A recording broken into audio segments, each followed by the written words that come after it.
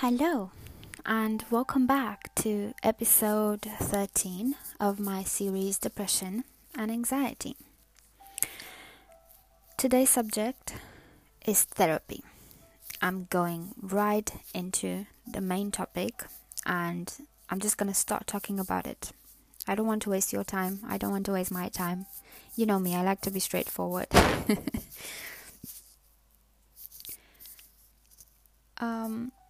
What's the most important thing to think about when therapy is mentioned, especially for a person that's going through depression and anxiety? Depends. I know that's not a very good answer, and definitely it's not the answer that you expected, but it really depends. So, all of the questions that I have today on my list, the 4 items that I'm going to talk about, 4 or 5, we'll see how it goes. These questions you need to ask yourself, and obviously I can only give you my experience and my opinion, what I've gone through, but I always repeat and I always underline, everyone has different symptoms, everyone has different stories, and everyone needs a different combination of therapy and other practices, other activities. That's why my answer is it depends. So, the first thing involving therapy is why. The first question, why? Why would you even take therapy? I mean, even if you don't have any mental illness or if you don't struggle with anything mentally, if you've always been alright with yourself and with the people around you, I would still say go do a therapy session. Just because you could take and you can find out a perspective that you never were able to understand or find out or discover before, because you're going to talk to someone about yourself, about your own experiences and feelings and about your life, and this person is going to give you an objective point of view, and it's not a criticizing feedback. It's not a destructive, negative, emotional feedback that we usually receive from our friends and family. It's a professional point of view. It's coming from someone who doesn't personally know you, and it's at the beginning of that journey of getting to know you. So, in perspective, if you think about it, in retrospective, if I think about it, that's one of the things that really, really helped me. Having someone's opinion, someone who's not emotionally involved with me and is not going to react emotionally or impulsively to what I have to say. And obviously the question why to go to therapy when you have depression and anxiety is essential. Not only the question, but the answer, right? Because you want to get better, because you want to find a different way to cope with your depression, and you want to find and understand what's going on, because most of the times, I tell you from my own experience, most of the times you don't understand what's going on, and when you don't understand what's going on, you're confused, your mind is foggy, and you feel like you don't have control, and the lack of control over your own life gives you uncertainty, it gives you worries, it makes you think about even more things that are unnecessary, it makes you waste time, it makes you waste energy, it makes you focus on the wrong things, etc., etc. You can add whatever you want to this list, any negative things, and it will fit. Okay, the second question for you to ask yourself when you're looking for therapy and when you're looking to take and undergo therapy sessions. What kind of therapy? What kind of therapy is the one that I'm looking for, and what kind of therapy is the one that it will suit me? Because as I said, individualistic treatment, and I always say this, individualistic treatment, personalized treatment is the best treatment for you. I remember the first time that I did therapy, it was back in 2016. It wasn't because of depression, it wasn't because of anxiety, it was just because I felt there was something wrong and there was something to be done at that moment. But I didn't know it was depression, I didn't know I had anxiety. And to be fair, the person that I did my sessions with did not detect it either. So obviously, now that I know how things work and that I've realized everything that's involved, I'm not going to blame this person, not at all, because she's a beautiful professional. She helped me through that moment, but she wasn't the right person for me, and she didn't have the right methods for me. Okay, so you might find yourself into the same situation or similar situation that I've been through. You go start your therapy with a professional, with someone. You do a few sessions and you see it's working, but then you stagnate at one point. And you stagnate and you see that you're not going further on your journey, and you're not advancing, you're not making improvements every month or every week or every session. So I realized that when at one point during one session we started to talk about a topic that she didn't respond to, right? So usually, I'll talk about it in a bit, usually when you go to therapy, it's like a conversation, but then if the other person does not collaborate with you in the subject that you're bringing up, and then you're opening, there's no conversation. That's a monologue, and you cannot be talking to yourself because you already do that. Especially with depression and anxiety, you already talk to yourself a lot, so that doesn't help. When you're in therapy, you need to have a conversation, and so for me that was the issue.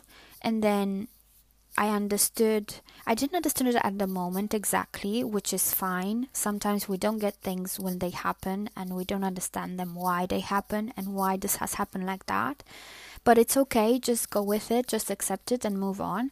And then for me, the scenario was that after that I stopped for a couple of years, actually for 3 years, until 2020, last year, when I took control again over my recovery journey, and then I really invested myself into therapy sessions.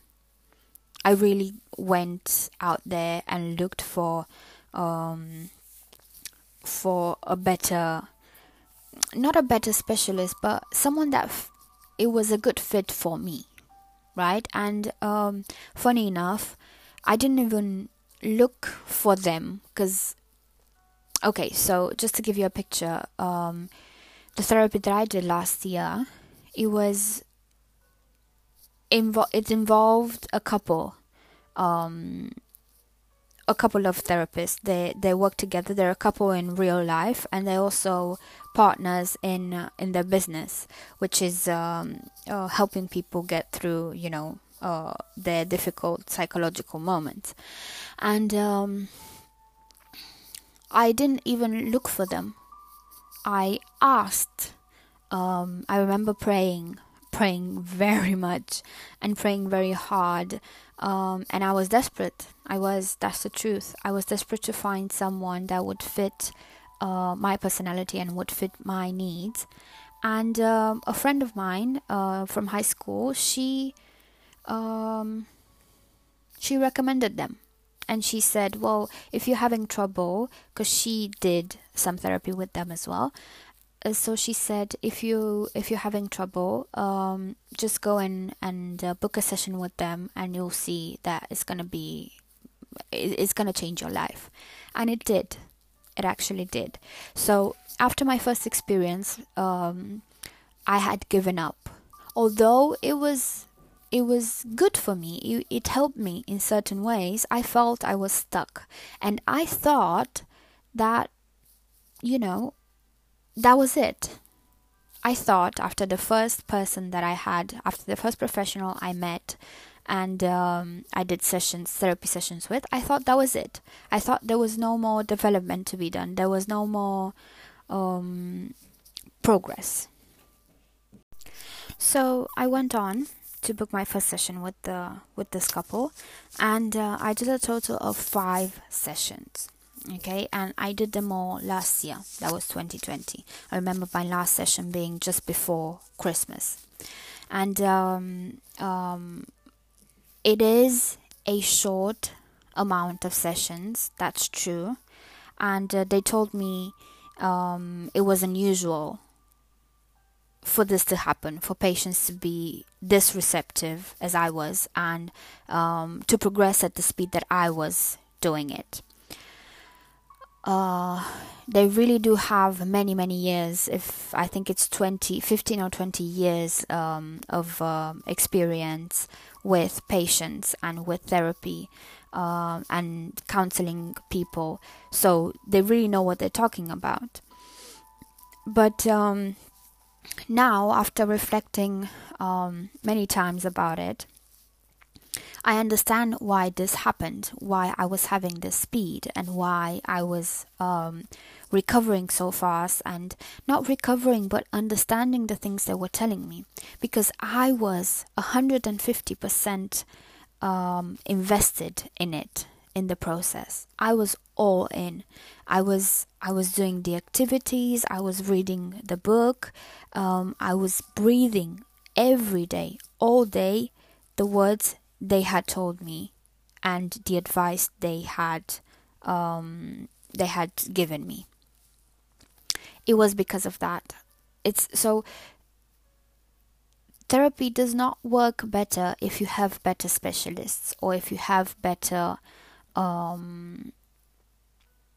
people. Obviously, that's something also to keep in mind. For example, I didn't advance like that, and I didn't understand what was happening to me when I did my first set of therapy sessions back in 2016. And I just think that that person was not the adequate for me. But now when I found the right people, and I invested myself in the process, and I told myself, it's now or never. I need to do this to get out of this episode, the depressive episode, and I need to really understand what's happening to me, so I know how to deal with it. When I did that, of course everything changed. Of course I became more conscious about what was going on and what was happening and how to control it. Okay, let's move on to the next question on my list. That will be, how much time? How much time do you do therapy? How much time do you take therapy sessions for? For me, for example, for now, I've stopped. But that doesn't mean that in the future, in the near future, or whenever I feel the need to go back and have a refresh session with them, that I'm not going to. I will definitely do that. They've helped me a lot, and they're wonderful people, and every time I remember doing the sessions and finishing the session, and every time at the end I just felt 1,000,000 times better. So now, because I know how to detect when a depressive episode starts to settle in, if I can't handle it for the first 1, 2, or 3 days maximum, and I feel that is something out of my hands, because now I know my limits, and if I feel that's something really wrong and I can't figure it out, I will definitely go back, and I will definitely book another session and talk to them, talk it through, and try to understand what's happening.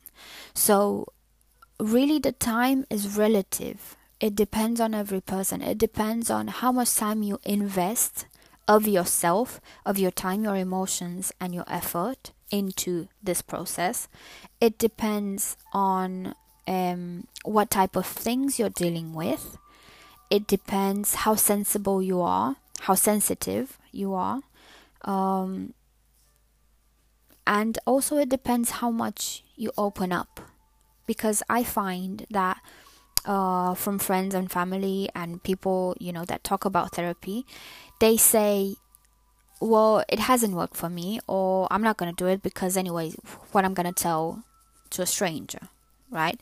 And then you think, well, obviously if you go to therapy with that kind of attitude, you're not gonna find the proper results. You're not gonna find what you're looking for, because you're not opening up. So you need to be very, very honest, because firstly, you need to be honest with yourself. You need to be honest. Put out there everything that bothers you, everything that makes you suffer, that makes you stay in that pain, and you need to talk it through. You need to take it out of your system. And then obviously incorporate and follow the advice that you receive from these professionals. So again, time is relative, and time is just specific to each individual, to each person. It depends on your circumstances. What I'd like to think about, and what I do, and what I advise you to do, is to understand that this is a conscious time that you spend healing yourself. So just think about the amount of time that you spend being depressed, or being anxious, or going through really, really bad depressed moods, and feeling empty on the inside, and feeling sad, and feeling negative all the time. Put all the time together, add it up, and see how much amount of time do you have at the end of the day. How big is that sum of time? So all that time that you spend being miserable, and even sometimes destroying yourself, right? Because it does feel like your brain is going against you. So all that time of misery, how much time do you think it will take for you to heal all the miserable time that you had in your life? This is the comparison, and this is the thing that you need to consider. It's not, I'm going to therapy session and I'm going to do 1 or 2 sessions and then hope for the best, and then that's going to be it, and it will be enough for the rest of my life. You can't think like that, because that's not realistic. Realistically, I'm 30 and I've been living with depression for maybe for the last 10 years of my life or more, and I didn't even realize how much anger, how many negative feelings I accumulated during all this time. For me, as I said, 5 sessions were enough to start. So 5 sessions were enough for me to start realizing what was going on, and to have a grasp of what's happening. But then again, I'm sure in the near future I'm gonna book again a session with them and go over different set of ideas, or different set of feelings, or just trying to clear my mind in that moment, because I'm going to need to. So I encourage you to not be narrow-minded, to be open-minded, and to allow yourself heal properly. Because think about it, you're investing time and money, obviously, because unfortunately the free healthcare system does not offer enough sessions to mental health patients, and I would say go to a private practice, because at least that's what I did. I mean, I know it's not everyone can do it. I know it's a lot of money that you need to spend, but my thinking was, okay, so this year, 2020, I can't go out. I'm not going to spend it on shit. I'm not going to, have a holiday trip or buy clothes or buy stuff for myself, because I'm not going anywhere. So I'd rather put that money aside and invest it into my mental health. It's an investment, and it's something that you're going to to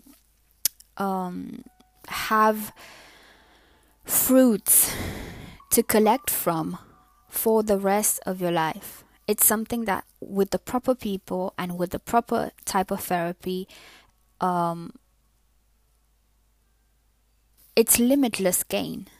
It's I can't even put it into words. You're gonna pick on it and you're gonna have that knowledge for the rest of your life. It's just like doing a degree.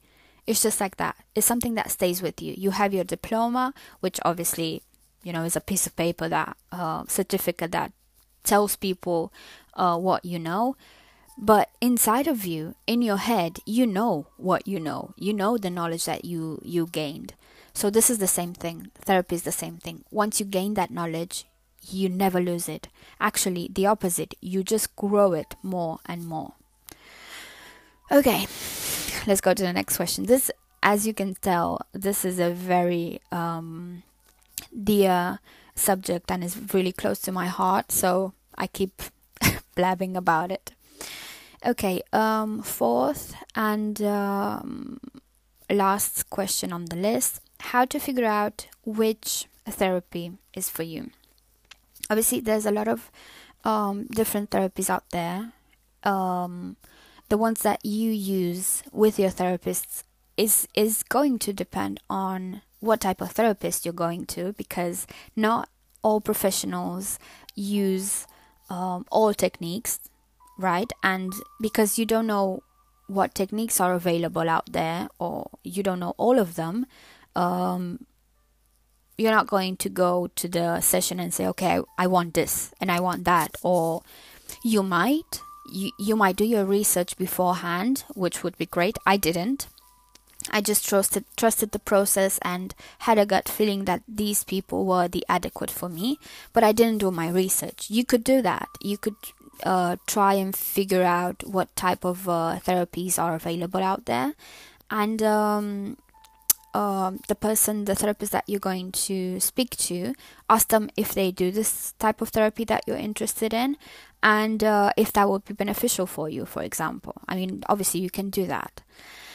For myself, what I've discovered is that talking therapy, it was really great. It was just counseling and having a conversation with them. But in this case, with these people, with the professionals that I used, it was a bit more listening than talking. I remember the sessions as being the first 15 minutes or 20 minutes maximum, me talking about the previous session, if I did the activities, if I did the homework, quote unquote, and what was the purpose of today's session, right? The session that I was doing in that moment. So it was a maximum of 50 or 20 minutes talking myself, and then all of a sudden, my therapist, one of them, he would detect where the problem is, and he would say, okay, you're telling me this and that, so this is what we need to change, this is what we need to fix, this is how you should see it, etc., etc. So he was explaining all the steps that I needed to take, what I needed to do, what were the idea that I needed to amend, and everything else, right? So it was more listening than actual talking. So that was the talking therapy. And then also incorporated into the talking therapy is the CBT, which is the cognitive behavioral therapy. That's changing your perceptions, your ideas, your thoughts, and manifesting them into behaviors. Obviously, because once you manage to change some ideas and the way you think and your thinking process, then you're able to apply it through behavior and through actions. Okay, so that's involved and that's part of the talking therapy. And then another particular thing which I did during my sessions was family constellation activities. I don't know if you heard about this type of therapy and this type of activities. For me, it was just like, I don't know, a blessing in disguise, actually, because these type of activities, I don't want to get into too much detail because I only know the activity that I did, which helped me a lot. But my therapists were telling me there are many other activities into this family constellation system, and obviously for everyone, different things work. So I'm just gonna talk about this particular activity that I did. It was confronting the opposite side of an idea. So there's an idea that I have, for example, I don't know, I think I'm not good enough. Okay, and the opposite side is I think I am good enough, right? And you're confronting the idea that you think you are good enough, and you're going through all these questions, and you're going through these steps to understand why you don't think you're good enough, where does it come from, and what needs to be done for you to overcome that, and substitute the idea of not being good enough for the idea of being good enough. So more or less, it's confronting the opposite of an idea that you have, to see why it's there, to see why it's going against you, and how could you turn it around and use it, accept it, and use it for your benefit. So basically, it was like that. I don't know if I explained it very correctly or if you understood any of it, but that's how I understood it. And obviously the most relevant part of this, because it's a family constellation activity, it involved family members, it involved people dear to you, people that had and have an impact in your life. Because according to the family constellation system belief, we identify ourselves with the people that we grow up with, the people that surround us in our family, friends, and we take their example, we take the words that they say to us, we take them as 100% true and accurate. So sometimes, if not most of the times, we ourselves turn those thoughts into weapons against us without knowing. It's unconscious knowledge, and we turn that information against ourselves. So then, obviously, for a person that has depression and anxiety, they will use these weapons against themselves, and they will destroy themselves, basically. That's the basic idea. So the main intent of this activity is to confront that idea. Where is it coming from? Why is it coming from? How can we change it? How can we accept it? And just accept it, let it go, and move on.